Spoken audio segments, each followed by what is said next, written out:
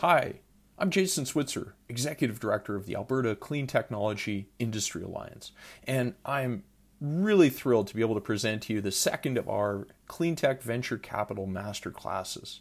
As many of you know, accessing early stage capital for Alberta's clean tech sector has been a real challenge. In fact, SDTC and Cycle Capital put out a study back in 2017 that showed that Canadian ventures come out with about half the equity capital and roughly the same in terms of venture debt as a comparable venture that's raising money and growing in the US. And so one of the things we want to do is help Albertans invest in Albertan clean tech ventures. The way we're doing that right now, in partnership with Foresight, Cleantech Accelerator Canada, Startup TNT, and the Energy Futures Lab, is to create a process for educating early stage cleantech investors, culminating in the Alberta Cleantech Investment Summit on March 11th. So join me and our fantastic host, Jeanette Jackson, CEO of Foresight Cleantech Accelerator Canada, herself a serial entrepreneur, angel investor, and now leader of Canada's top cleantech accelerator, in conversation with two of Canada's leading venture capitalists, sharing their practitioner's notebook with our newly minted cleantech angels who are currently going through a process of identifying a set of ventures for final investment decision at the summit on March 11th. It's a really great discussion featuring Marty Reed, founder of Evok Innovations, a leading industrial cleantech investor with global presence and some very exciting ventures within their portfolio, as well as Darren Bolding, Western Regional Representative and investor for Natural Products Canada, which is Canada's leading investor in the bioeconomy. With that, let me hand the mic over to Jeanette. Welcome to the Alberta Clean Tech Podcast, where we discuss and explore clean technology with industry leaders.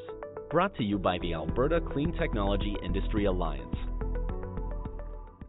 Darren and Marty, it's fantastic to have you here. And of course, good morning to the Alberta Angel Investment community that's on the line today.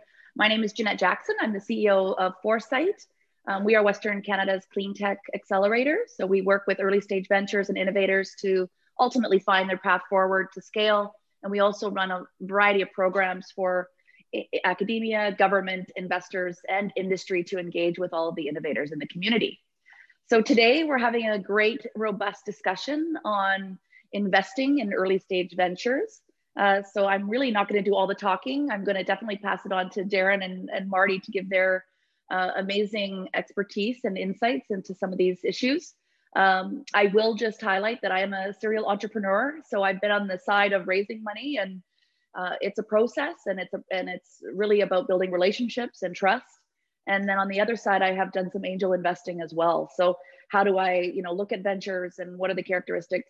That being said, Marty and Darren have definitely been in this game a lot longer and more in depth than I have. So without further ado, maybe we'll start with Marty. Maybe you can dive in and tell us a bit about your background and how you came to be involved in investing in clean tech.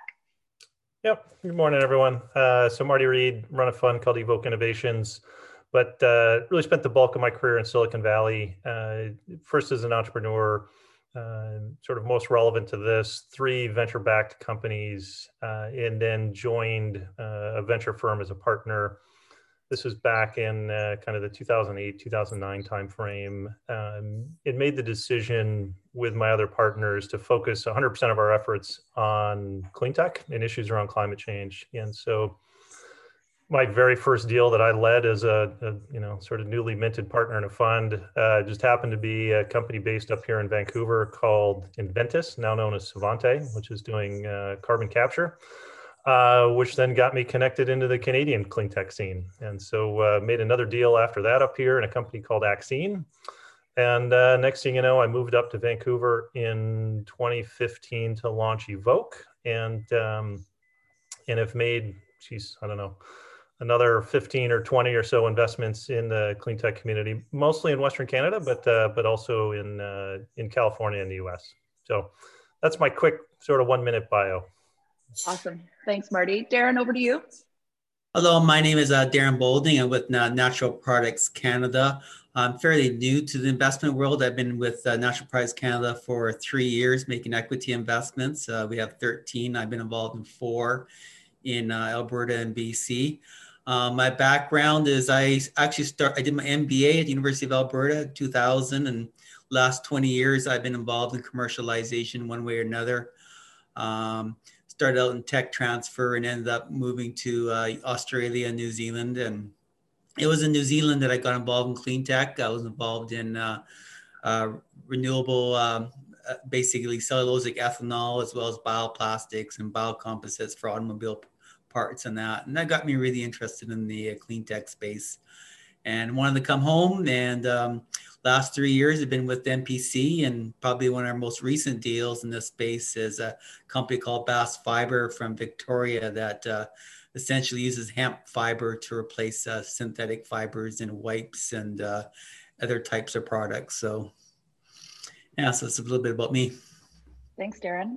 I'm going to start you back on Darren. I'd love to hear a little bit more about your investment thesis at NPC. Do you want to give us a little bit of a snapshot there?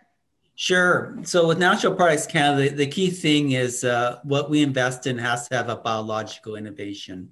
So we don't invest in things that are involve artificial intelligence or drones, for example, but we do invest in things like biomaterials, which, for example, using hemp to replace plastics, biosensors, ingredients that come from waste products. So all those types of biological things is what we invest in.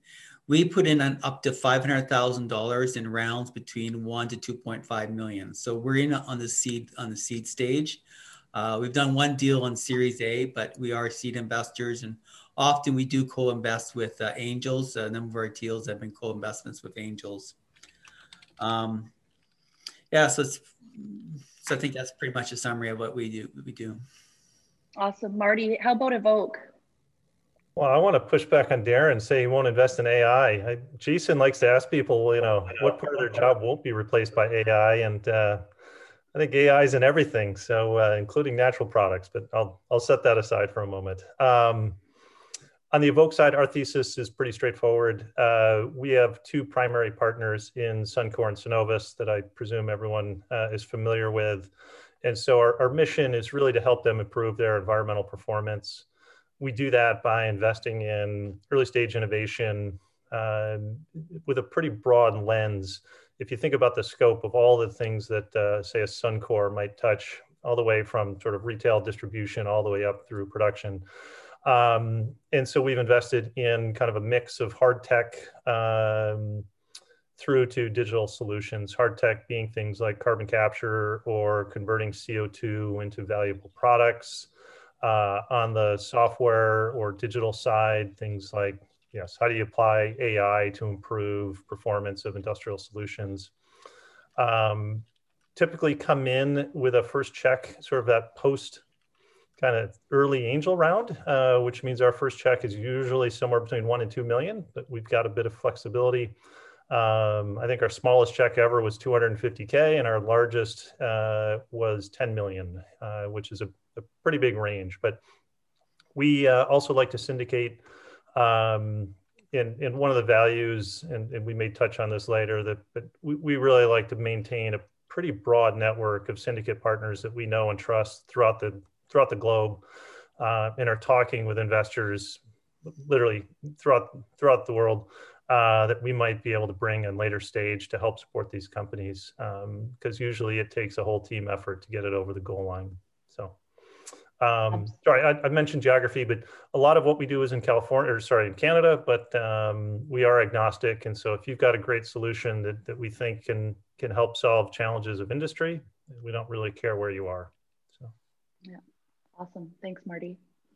Let's move on in terms of selecting viable ventures. What do you look for when you're evaluating and doing your due diligence, and perhaps even some commentary on how you look at sort of the more incremental opportunities versus the transformational opportunities. Marty, back to you. Yeah, and what I will say is this evolves. And what I would say is where we are today, we're not looking at anything incremental. is sort of the easy answer. But to expand beyond that, I guess, what are we looking for these days, given what has been a sort of tectonic shift in ESG and GHG? I'm going to try to only use 3-letter acronyms if I could for a while, but with what really has been a transformational shift, we are focused on kind of carbon capture, sequestration, and/or hydrogen at scale to include storage and transportation. And so sort of within there, it's tough to imagine kind of little incremental improvements. And we generally measure impact by kind of, could we get to gigaton is a bit of a high bar, but maybe half a gigaton. And when I say gigaton, meaning of reduced GHG emissions. And you know, in the same way, if you were applying for a grant from, you know, SDTC or Emissions Reduction Alberta, you have to put in some calculations. That's the sort of scale that we're looking for. On the incremental side, though, to be honest, and we have made some investments in recently in this space. I guess most recently, and this is public, a company called Eric's. Fantastic founder. We met through Creative Destruction Lab. She's based down in the Gulf States, but has developed an autonomous robot that does inspections, inline inspections, and pipe inspections. It's really clever. It's cool. And how we then would determine that would be a pretty simple question, which is, you know, could we see this company getting to revenue within kind of 12 to 18 months? And if yes, do we then see a pathway where this could get sort of gobbled up by a big provider? And in this case, okay, you know, who does this at scale? It's a Schlumberger, Baker Hughes, Halliburton sort of approach. We come in, we help them get to revenue. 2-3 years later, you know, off they go. And we've got a similar example of this in a company of ours called Dark Vision, local BC company here. Went through exactly this path, came in, got them to revenue. Their revenue sort of started that classic hockey stick. And just about a year ago, they got acquired, undisclosed, but let's just say it was a very nice outcome for the founders and for us early investors. So anyways, those are kind of the two buckets: either have a massive impact or be able to get to revenue almost immediately. So. Right. Darren, what do you think? Yeah, I mean, I like to think most of our investments are transformational. So I guess it depends how you define transformational versus incremental. But, you know, I like to see, I get a lot of entrepreneurs that just really fanatic about saving the environment. And, you know, that's really key. It's important in clean tech. But I often look, well, is the customer going to buy this? What is the value proposition for the customer? And, you know, Jeanette, one of the companies I work with that, you know, is Wine Crush. And when I originally started working with them, it was all about taking the waste from wineries and making a food ingredient, and say, well, why the hell would anybody buy this ingredient? Like, what will drive the customer? And, you know, I stopped and had a burger, plant-based burger, and I saw all the salt. And I just called him up, just focus on plant-based meat. And he's got tremendous amount of interest. And one thing that's really key for me is to see, we'll invest pre-revenue, but seeing those partnerships and those companies interested in testing the product or trialing it really gives me a better sense that there's a market out there, and more confidence that there is a market when they begin start selling. So I really like to see those partnerships, etc. Also, some really strong IP that has some breadth is really important. There's going to be competition in the future. Regardless of what's in the market right now, you'll be facing competition, and having some solid IP and solid technology that solves one big problem is very important for us. But, you know, yeah. Awesome. I noticed that neither of you mentioned the team. Maybe we can dive in a little bit there. Yeah, I'll add on that. The team is very important. You mean, it's with startup companies, often you don't have a senior person, but you have to have somebody that's willing to listen and recognizes the gaps and is willing to fill those gaps and listen to you. So that's key. Bass Fiber that we invested in was unusual, that it had a very senior team, like it had a dream team, right? It's just like, holy mackerel. But Yeah. I mean, seldom you get that, but it's important to have somebody that's going to listen and recognizes the gaps. Marty, what about you? Yeah. I'll offer a very contrarian view. And if anyone sat in on a lecture I gave at UFC a month or so ago, this may surprise you, but 90% of venture investors will say some version of what they look for is a great team, a well-defined market, product market fit, strong IP. And I'll argue that's effectively completely wrong. And this is an important sort of question you want to ask yourself, which is, why are you an investor, and what sort of outcome or returns are you looking for? And so, there's kind of two buckets. There's the good, smart business in which you can put in some capital and make a decent return. And those are generally going to be fairly modest in size. If you want to play in venture, none of that matters, because the only way to make it work in venture is you need to get big home runs. Just, you can run the math a million ways a Sunday. You show me any other way, I'll believe it, but I've not seen it. And so to get those big home runs, you just need to fundamentally think different.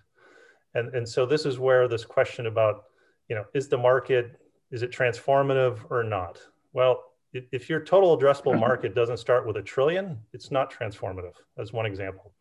And so I can give example after example of where if you really wanted to provide a big return, you got to throw out a lot of those things. And so on the team piece, more than anything else, I'm looking for a couple of founders who are very open to collaboration and thinking really big and can sell a vision.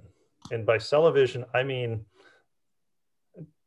actually, arguably the worst are folks that come out of industry and they're like, we've been working on this, left-handed swizzle nut for 40 years and we can improve it by 1.7 degrees. Like, I'd rather have the 28-year-old who says, I don't know anything about this, but I think I can transform it. I'll make my bet on that person. Notice the important part there was a founder who is willing to learn, listen, and collaborate. When you start getting to my lessons learned, CEOs who think they're the CEO for life, like that's the biggest red flag that I sort of face in any deals I look at. And I ask myself every time, like, where do I think this founder is going to end up in 2-3 years? And are they excited about that path? Because if they're more excited about being a CEO than they are about building a transformative technology, that's awesome. So. Yeah. Let's switch it over to the sort of angel investor side. For me as a founder who had raised money from under 50 angel investors and then went to, work with the venture community to raise our first seed round. Sometimes when you're first time going through this process, you don't realize how important it is to have a good angel community that supported you so that the process moving forward is manageable. Perhaps you can shine some light on what your view is on what makes a good angel investor. Darren? I mean, I think the ideal angel investor is somebody that can bring lots of value besides money. So it's all the connections, it's all the advice, the support that they provide. So it's not just about money for them. That is the ideal one. I mean, if they have a background in that industry and know players in the industry and they built their own company, they can be very helpful. That's ideal. Often you don't get those types of angels, but at very least you don't want to have an angel that wants to control everything, that has made money in a different industry and thinks that they could apply all their principles to this new, what you're doing, which may be totally different.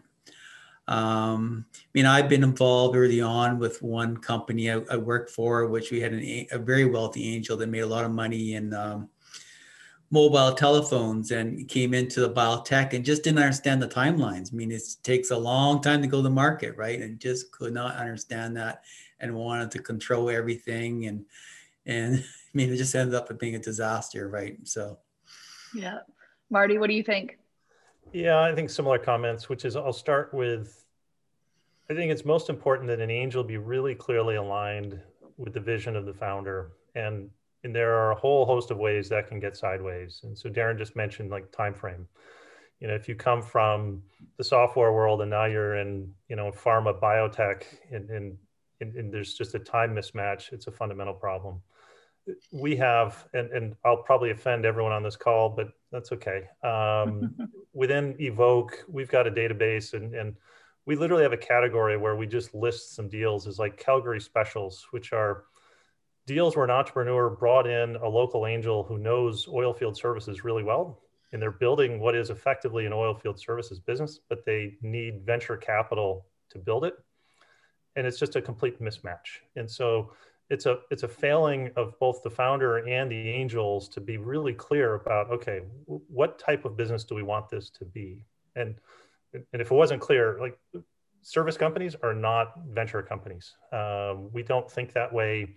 We're not looking for cash flow. We're not looking for multiples on EBITDA. That's just not how venture works. We're looking for companies that can really rapidly scale with strong intellectual property and then ultimately get acquired. That's how venture works. And so go back to the beginning, the founders and the angels need to just be really clear. Here's the type of company. Here's what I need in my investors.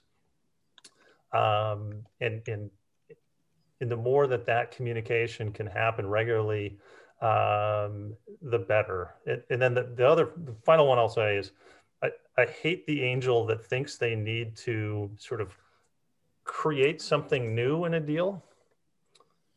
Oh, yeah. After having to deal with university tech transfer offices, which is my number one sort of most challenging thing in life, my second is trying to fix deals where angel investors thought that they should put all sorts of special terms in. I don't even do it anymore, actually. I just walk away. And so any deviation from standard docs. What are the terms? I mean, I'm seeing some examples where earlier ventures are going out and they're just going with common shares. They're not doing anything preferred until much later in the process. What do you guys think about that? I'll offer two comments. So one, work with a lawyer who has done at least 50 venture rounds. If they haven't done 50 venture rounds, just go find a different lawyer. Full stop. It's sort of like if I'm going to go get eye surgery, I could go to my GP down the street, or I can go to a surgeon who only does, LASIK surgery. I'm going to do that.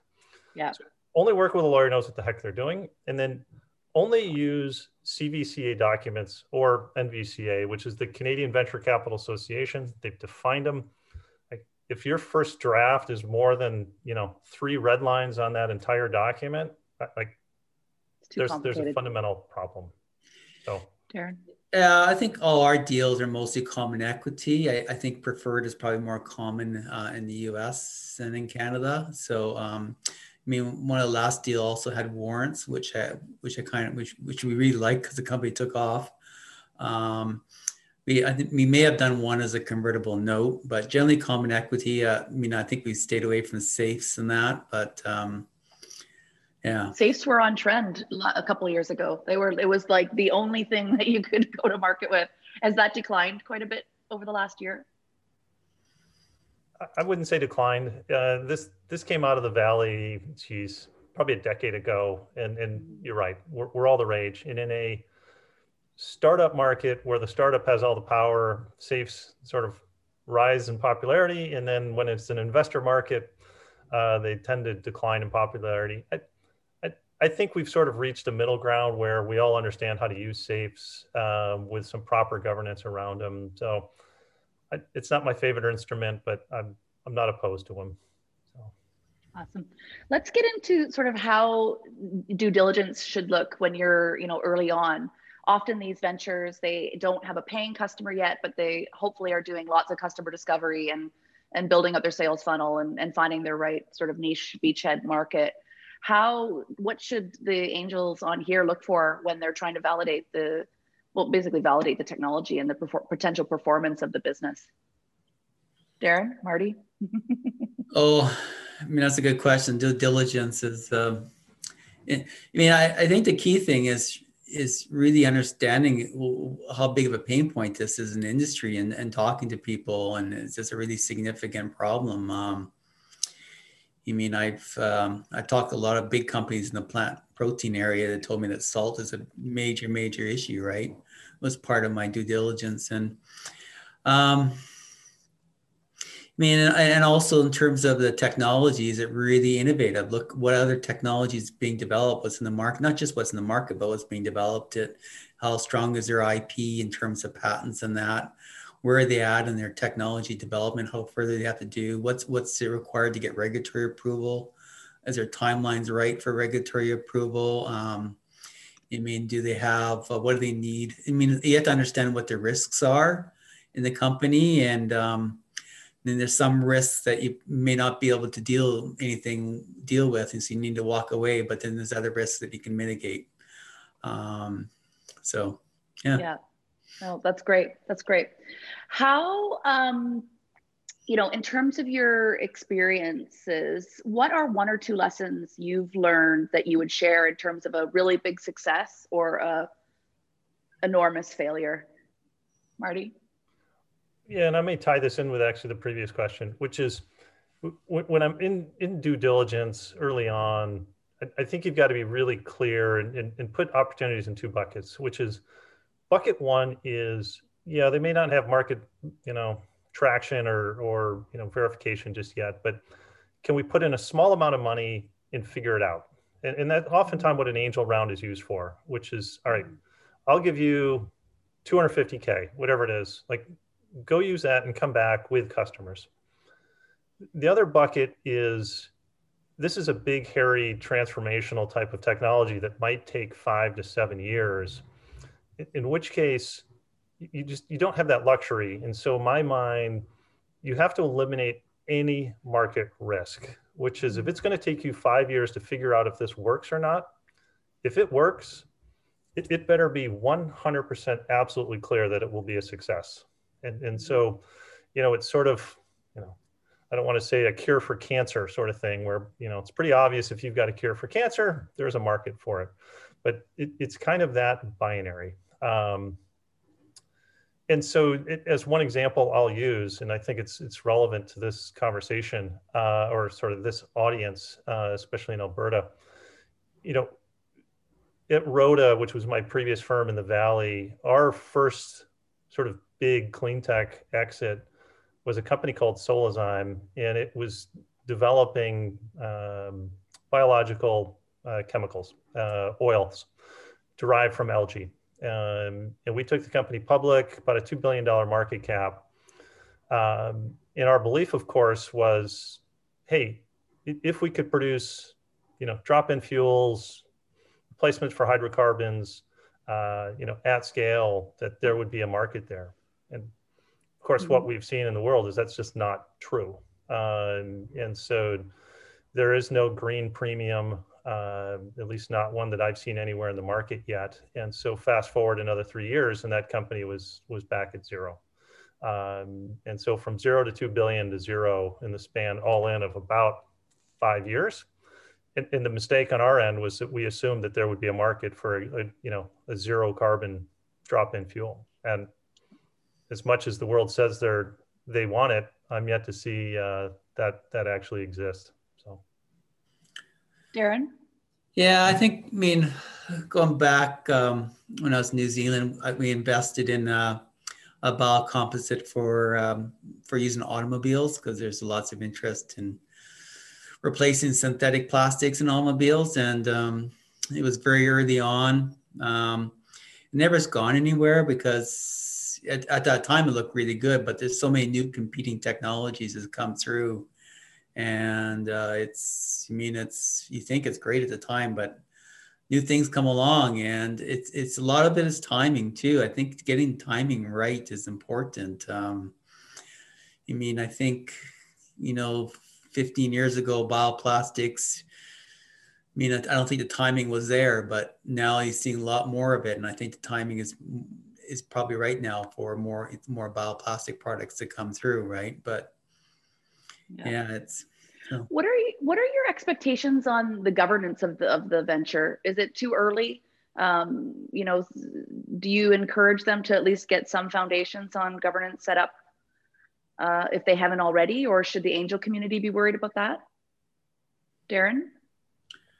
Oh, I think governance is important, right? You're talking about setting up a board and that, and that's part of that's critical to have that board representation and that, and we would demand having that in all of our deals. So it's important, and also even an advisory board, like sometimes you find CEOs that may not have a lot of experience, but they can bring in people and from an advisory board and the board, they can provide that. So, but I mean, governance is critical, I think.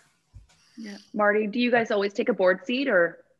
Well, so yes. And to double down on what Darren said, it is so important that you force yourself to get into the habit of minimally once a quarter sitting down and sort of documenting, okay, here's what we're going to do. Here's our priorities. Here's our plan. And if it's really early on, sort of at an angel stage, like I don't care if it's a formal board or an advisory board. I don't really care. What I do care about though is that you have that discipline to start that practice, such that I can say, hey, show me, your board materials from 2 quarters ago. Great, you said you were going to do this. Did you do this? It's really important. But yes, with Evok, we take a board seat. I can sort of. There are probably 2 or 3 deals where we haven't, and those are either so early stage, it just didn't make sense to put in a more formal board, or it was, the opposite extreme where it was too late and we were like, we'll come in. But this is a good team there. Yeah. Awesome. I've got a question about sort of, when the ventures come to you, let's maybe put our angel community hat on, what are mistakes that you often see? For one of the things that I notice is, and I actually had this myself. So I thought as a CEO that I needed to know everything. I was almost afraid to let the investors know what I didn't know because I wanted them to feel confident, right? But after working with the board and understanding that it's okay not to know everything, it just became much easier to have the conversations that you need to have. So maybe you can lean in a little bit on what you think some of the mistakes that ventures and those early entrepreneurs make when they're going to the angels and pitching, and even yourselves, what you've experienced. I can jump in, which is, sure. I mean, Jeanette, I think you nailed the first one, which is, and something I said earlier, the founders need to be very open as to their strengths, weaknesses, be collaborative, be communicative. Part of that goes back to what I just said around board meetings. If they're not willing to sit down once a quarter and tell you what went well and what didn't go well, that's a really bad sign. A couple of other buckets, maybe. I've mentioned I have a disdain for universities, or more specifically tech transfer. And so any angel or startup that's coming out of university, get that buttoned up, because that can drag on and be just a nightmare forever. I'll shortly sort of, or just below universities in my concern, are strategics or corporates that come in early and support a company. And the amount of hours I've spent trying to sort of, I was about to say something inappropriate, but navigate deals that they had signed with big companies. And I'll throw my own partners under the bus. Like Suncor, has been known in the past to come in and give a company a small amount of money, but in exchange, they want, X, Y, and Z. And it inevitably, one of those things totally screws them up going forward.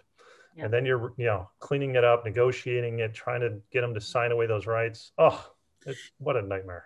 Yeah. I mean, I totally agree with that. And I know I have a specific, one of the companies we invested in very early on, they brought in a strategic, and they had an option for exclusivity, and they had so much control. No other investors could come in. So it's impossible for them to raise money from anybody else. So really they're become the R&D arm for this big company because they don't really control their destiny.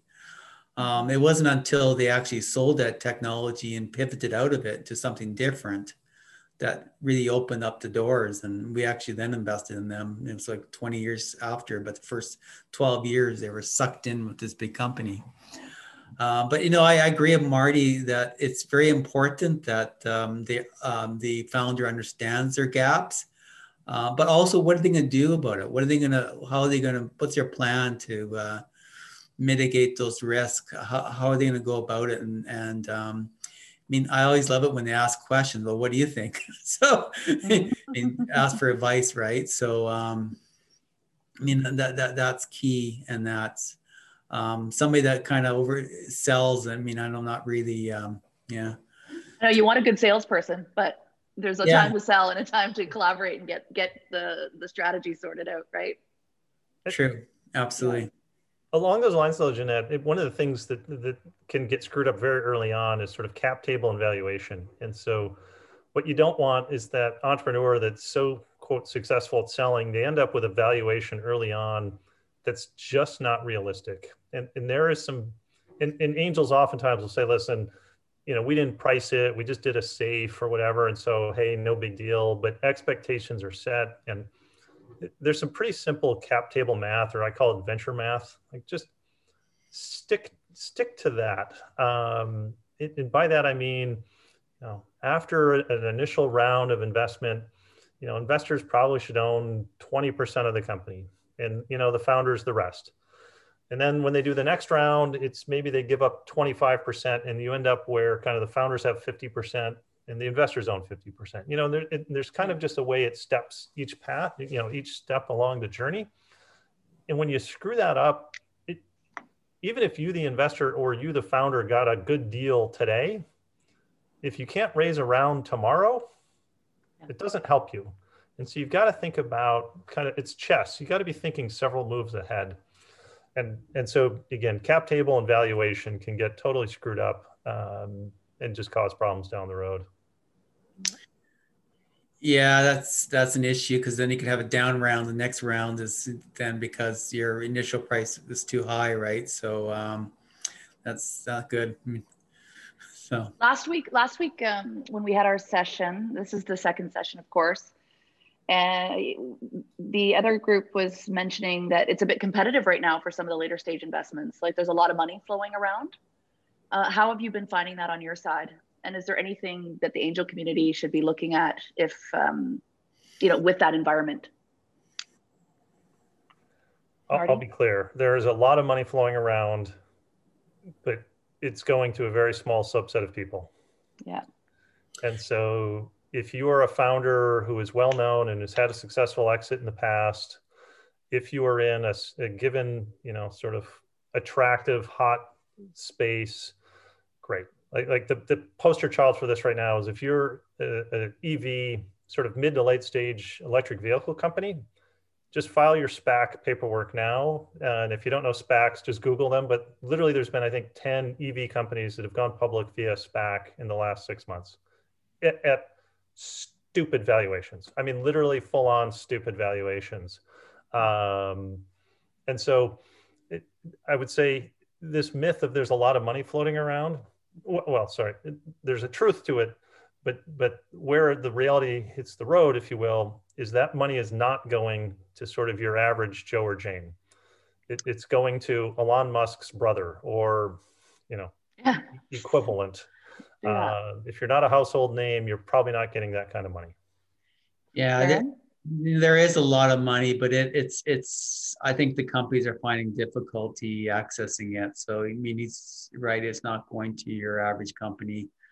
Everybody's looking for that transformational big fund that's going to be 100 million plus in revenue within, you know, number of years. So it's a tough environment, I think, for the companies to raise capital. And I mean, it's important to understand as a company what type of investor you should be going after, right? So I see lots of investors pitching to us, for example, that probably, or others that probably should be at a family, friends, or early angel round. Before they even come to us, right? So it's yeah. I've got a question on your philosophy around the time the early stage ventures spend on government grants. So recently there was an article posted, it had a little bit of a Vancouver angel community flavor to it, but I think it's worth sharing with this audience, where, you know, there is so much early stage money from IRAP, and angel investors love seeing their $50,000 or $100,000 turned into $200,000, $300,000, but at what cost? The fortunate thing is that the funding's there to help the ventures. The unfortunate thing is that they're not as scrappy and competitive as ventures that are not in Canada that have that pool of unlimited, research grants available. So what is your perspective on, the angels' role in encouraging the venture to try to leverage all those? Is that a good use of time, or is it better to focus on the customer? I'm more on the latter, but I'd love to get your perspective. I think as a startup company, you need to focus. I've seen companies, they're professional grant writing companies. They just apply for one grant after another and get all this, and actually don't seem to go anywhere other than getting another grant. So I think it's really focusing on the customer, and as you say, and getting equity. And then if you have the time and can put into time to go for a grant, it's just extra leverage. But I don't think you should rely on it or expect it at all. It's yeah. Marty? I'll say it maybe a little differently, which is, first off, it depends on the type of company. There are certainly certain companies that are very well suited to grants. And given the two that I mentioned that we're focused on, carbon capture and hydrogen, right now, if you're not hustling for grants, if you're in that space, you're literally leaving money on the table. Yeah. And so what I would say is treat it like you would a sales channel and dedicate a resource to it. Again, if you're in the type of company for which grants are generally available. And if you can dedicate a resource and that resource pulls in $2, $3, $4, $5 million a year, it's a simple ROI calculation. And we've got companies, and I can mention two off the top of my head that I've been very involved with going back a decade. Inventus, they hired a head of BD, and that title really was like, hey, go get government grants. And he's brought in more than 20 million in grants. We've got a company right now, Econa, same thing. We've got a tech dev team and a guy, Gary, who's also technical, but Gary is unbelievable at knowing how to write grants. And so they've secured 12 million in funding, non-dilutive funding. And this is for a company that to date has only raised 2.5 million in equity financing. Yeah. And so just massive leverage. Half of our companies probably haven't raised even $1 million because they aren't sort of in that sweet spot, in which case, I think, Darren, your point, like focus on the customer is what you got to do. So yeah, I think Marty makes a point. There are companies in the especially in the clean tech space where it's a real big CapEx spend they need, and STTC and ERA, they can provide $5-10 million, right? And that goes a long way. So but customers are always required, at least for those two deals, right? So yeah, you need to have partners in place anyway, STTC and that. So one of the companies I know has a partnership with Ballard that's applying for STC, right? So yeah. How early stage are you going in terms of the technology readiness level? And if some folks on the line are not familiar with the TRL or technology readiness levels, definitely get yourself familiar. It's used as an indicator for various investment opportunities and grant opportunities and lots of other discussions that the venture will ultimately have with different stakeholders. Marty, how early are you guys going? Well, we've done this twice already, and we're about to do it a third time, which is we're willing to launch our own companies where we haven't seen the right solution in the market, so decided to build the company ourselves. In one case, we spun it out of UBC, so went and found a professor and started it kind of TRL level, I guess it was 2. The other actually was the example I just gave was Econa. We saw a need in the market, and that there wasn't even a technology. It was we're going to go solve this problem. Let's build the team, and then we'll go find the tech. And we're about to do that a third time. I just hired an EIR, and that EIR's job is to pull together the tech to launch a new business. But if we're not doing it ourselves, we probably prefer you to be around, kind of 4 or 5, which is, show me at least on a desktop that it can work. That's really interesting, Marty. I'm not going to get into too much about Foresight, but we're actually exploring that as well. We still see a lot of ventures that are a technology looking for a problem, and we need to change that mindset. It's actually the amount of efficiency and resources wasted on ventures like that. It's just reality.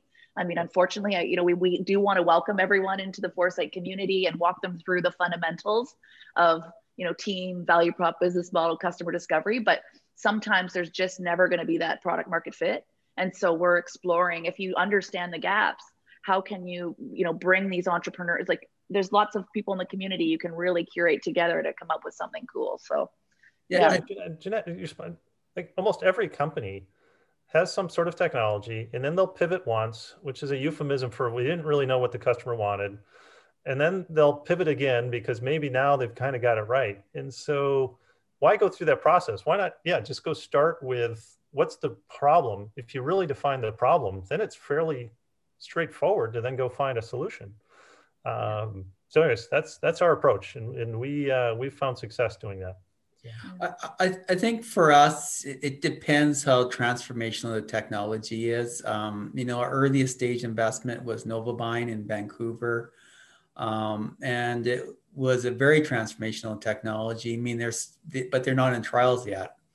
But it was recognized by lots and lots of very big companies who are all chasing it because of how transformational that technology was. And so we invested in it where it felt comfortable. They had some partners to set up. They still needed to do trials, but it may be 3 years before they start making sales. It's tougher for me to get something higher risk through my investment committee. That's got still a lot of risk to it.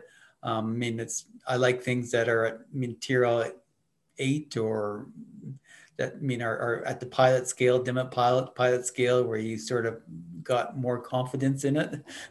Yeah. Yeah. Would you describe Natural Products Solutions as bio, or you do a lot of food stuff as well, right? So agri-food. Yeah, anything biological. So from ingredients to food, functional food, or we've done one CPG brand company, which is a non-alcoholic beer company in Calgary, which was a Series A round.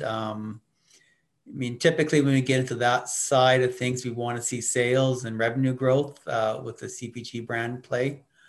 But anything biological, so not all our investments are clean tech, but we do a lot in ag and food and stuff too. So, yeah, perfect.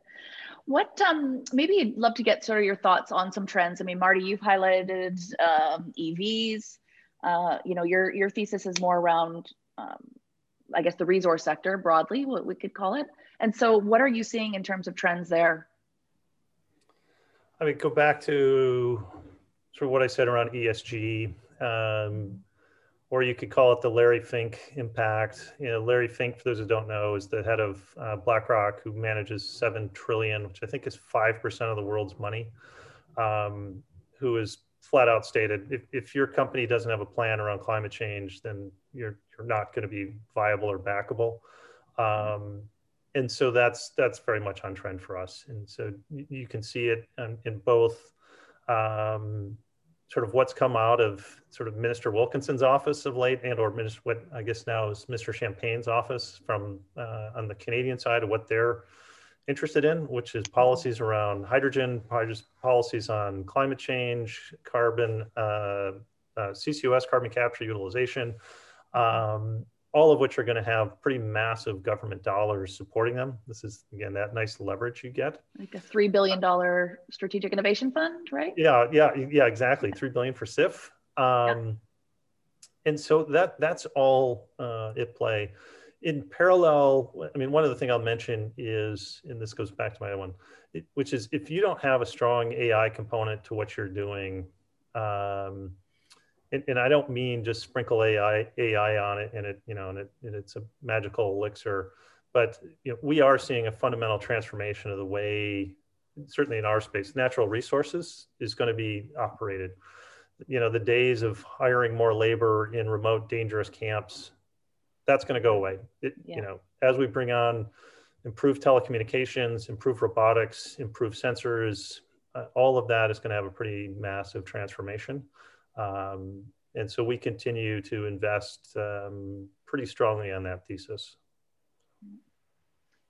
I think data more important. So for Foresight, we have about 300 active ventures in our portfolio right now, and more of them are focused on digital data transformation. There's still a hardware component, whether it's sensors and things like that, but there was a period of all the technology you can get, just throw it at the problem and see if it works. And now there's an element of, okay, let's take a step back and identify how big these problems really are, to know, and a venture itself can become quite successful just on that data component.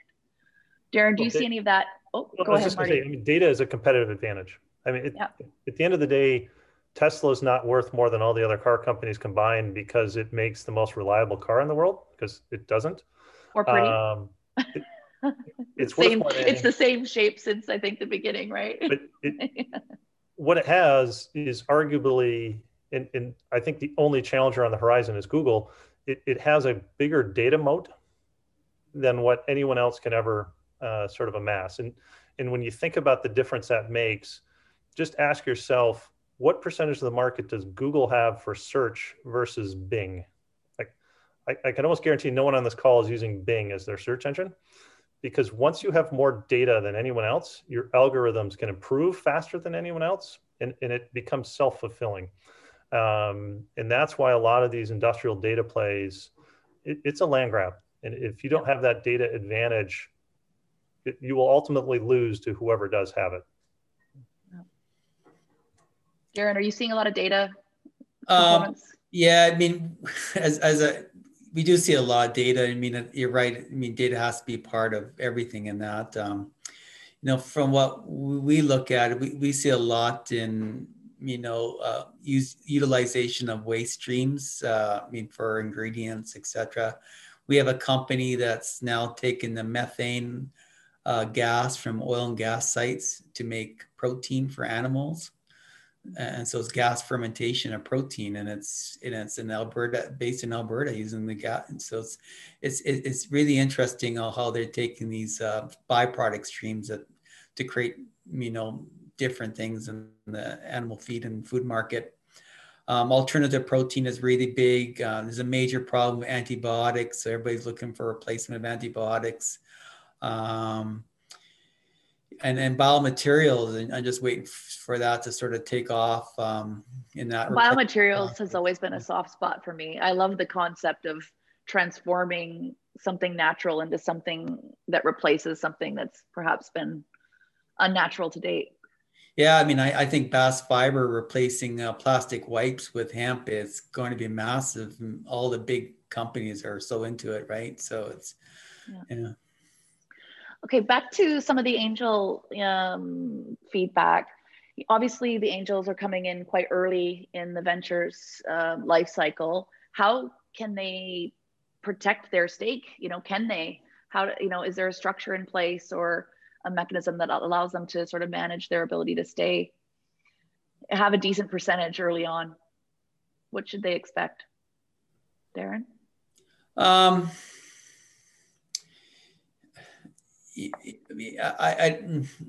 don't know how. I think it's more important to have some representation on the board, even though you may not have a board position. You do need somebody on the board that you can talk to, and you do need to get reports all the time and keep on up to date. And getting a huge percentage in company, I'm not sure how important that is. You need to have somebody you can trust. Somebody that's going to talk to you all the time and not, okay, take your money and I'll talk to you another year, right? So it's, yeah. Marty? Yeah, I mean, here's what I would say, which is, first off, be realistic. So 40% of venture-backed companies, and these aren't angel-backed, these are venture-backed, which presumably has sort of gotten one stage further in the process. 40% go to zero. And this is across hundreds of thousands of companies over 50 years, and that hasn't really changed much. And go back to my opening salvo around, what really matters in this are big outcomes. And so if you don't try to optimize for, percentage at an early stage, do everything you can to optimize for success, because one big outcome, if you own 1%, is much, much bigger than 6 mediocre outcomes where you own 10%. And so just focus on how do you help the company be successful and truly successful at kind of a global scale. The one other thing that I'll mention that I think everyone needs to ask, and I see this especially in Canada, are you competitive globally? Do you have a true global competitive advantage? Because if not, and I was just laughing my butt off. I see Joe had posted this article that Alex Danko had put in, and it was describing Toronto Waterloo as the nice person's Silicon Valley, which I think is hysterical on so many levels. What I will say though is if Silicon Valley is going to fund the same concept or same idea with 3 times more money and throw bodies at it who are working twice as hard, how do you win if you're competing against that? And so again, if you're an angel and you don't see that this company has a true global competitive advantage, ask yourself, does this make sense? Because if not, you're probably playing for a single and not a home run. And I could add to that too, I think those companies are much more likely to get bought, and you're likely to see an exit where you can get a return on your investment. So how are you going to get your money back, right? If it's a small opportunity that nobody ever wants to buy or something, how are you going to make your return, right? So, yeah. All right, I'm going to do a quick game here. I'd love to rapid fire on your thoughts, either a bull or a bear opportunity. I'll go through maybe 10 items, and then you can close off with your final thoughts on what some of the folks on here might want to take away. So Marty, bull or bear? Geothermal. Bear. Darren? I would say bear too. Even after that recent, wasn't there just a $40 million investment? Ever. Yeah. Got it. Hyperloop. Oh, I'm a bull. Yeah, I would say that. Yeah, bull. Yeah. Okay, this one, it's not even worth asking, but I will. Hydrogen. What part of hydrogen is the bull? All of it? I'm real bull on that because I'm actually working with hydrogen companies on my free time. So I think it's an amazing place to be. Yeah. I'm a bull, but I want to reset expectations in this country, it is not a panacea. We are gaga for hydrogen right now. It's good, but it's not that good. So. Okay. Biofuels. Marty. Bear. Strong bear, like grizzly bear. Okay. Darren? Yeah, I think it's a bear. It's eventually going to be replaced, but it's transitional. Marty, is that in every market, or are there certain markets where biofuels will make sense? Everywhere. Nope. Okay, great. It's interesting because you're seeing a lot of renewable diesel refineries being built right now. There's a lot of money going right now into biofuels at this time. Yeah, so Darren, I want to be clear, and Jeanette will be clear also, which is there will be a lot of money poured after it. No angel will ever make money. I don't want to say universally, but those are big ticket projects done by EPCs on the behest of the Suncors of the world. It is not a place where folks like us should be playing. That's true. And I might add, I've yet to see any biofuels plant hit 2,500 barrels a day, competing in a market of 105 million barrels a day. It's a literal drop in the bucket. Okay. New battery formations. I'm a bear. I don't know. I think that's pretty good. Yeah. On that one. I'm thinking Nano One. Would you consider Amanda's business on the lithium part of that process too, Marty? No. So, all right. So components going into, materials going into batteries, I'm bearish. Coming up with new chemistries. I'm bullish that improve on components. Bullish on components, bearish on new chemistries. It takes something like $10 billion to bring a new chemistry to market, which is just really, really hard for folks like us to play in. Yeah. Okay. Darren, did you answer that one? Yeah, I think the materials going to batteries is a big, we need to find ways to charge our cars faster and way less. So okay, 1 minute left. Darren, 20 second snapshot on what you hope everyone can take away today. I think I think it's fun to be an angel investor, and feel free to, you take some risks here. That's how you're going to make a return, is take some risk and really feel that you believe in something that you're going to invest in that's going to be big and that. So, Marty? I would just encourage everyone to take as broad of a lens as they possibly can. And so opportunities like this or programs like this that Jason's running, I think, are fantastic. Talk to leaders in the sector in North America and Europe. A lot of what we're investing in, of course, these days is competing globally. And too often I find folks sort of take a very parochial lens. And so, that, sort of the broader you can look at opportunities, the better. Awesome. And my only takeaway is, in this call alone, there's a community of folks that all of you are interested in learning more about angel investing, or you have already. You can also learn a lot from each other. So carrying on the dialogue outside of what's been brought together today can help too. Thank you so much, gentlemen. It's been fantastic. Jason, do you want to close off with any comments? Sure. The most important thing is we beat Juan and Ha. There was 55 people on the call today. So kudos to our all-star panel. Thank you for joining us. Thanks, Darren and Marty. Great insights. And I think someone said in the chat, they set up a great contrast with our panelists last week. So thank you again. And thank all of you for taking some time this morning to join us. We look forward to seeing you on March 11th. And for our investors and CEOs, for the many touch points along the way until we get to our final deal on the 11th. Thank you all. Thanks, Jeanette, for a wonderful job moderating, and great job all. We'll see you again soon.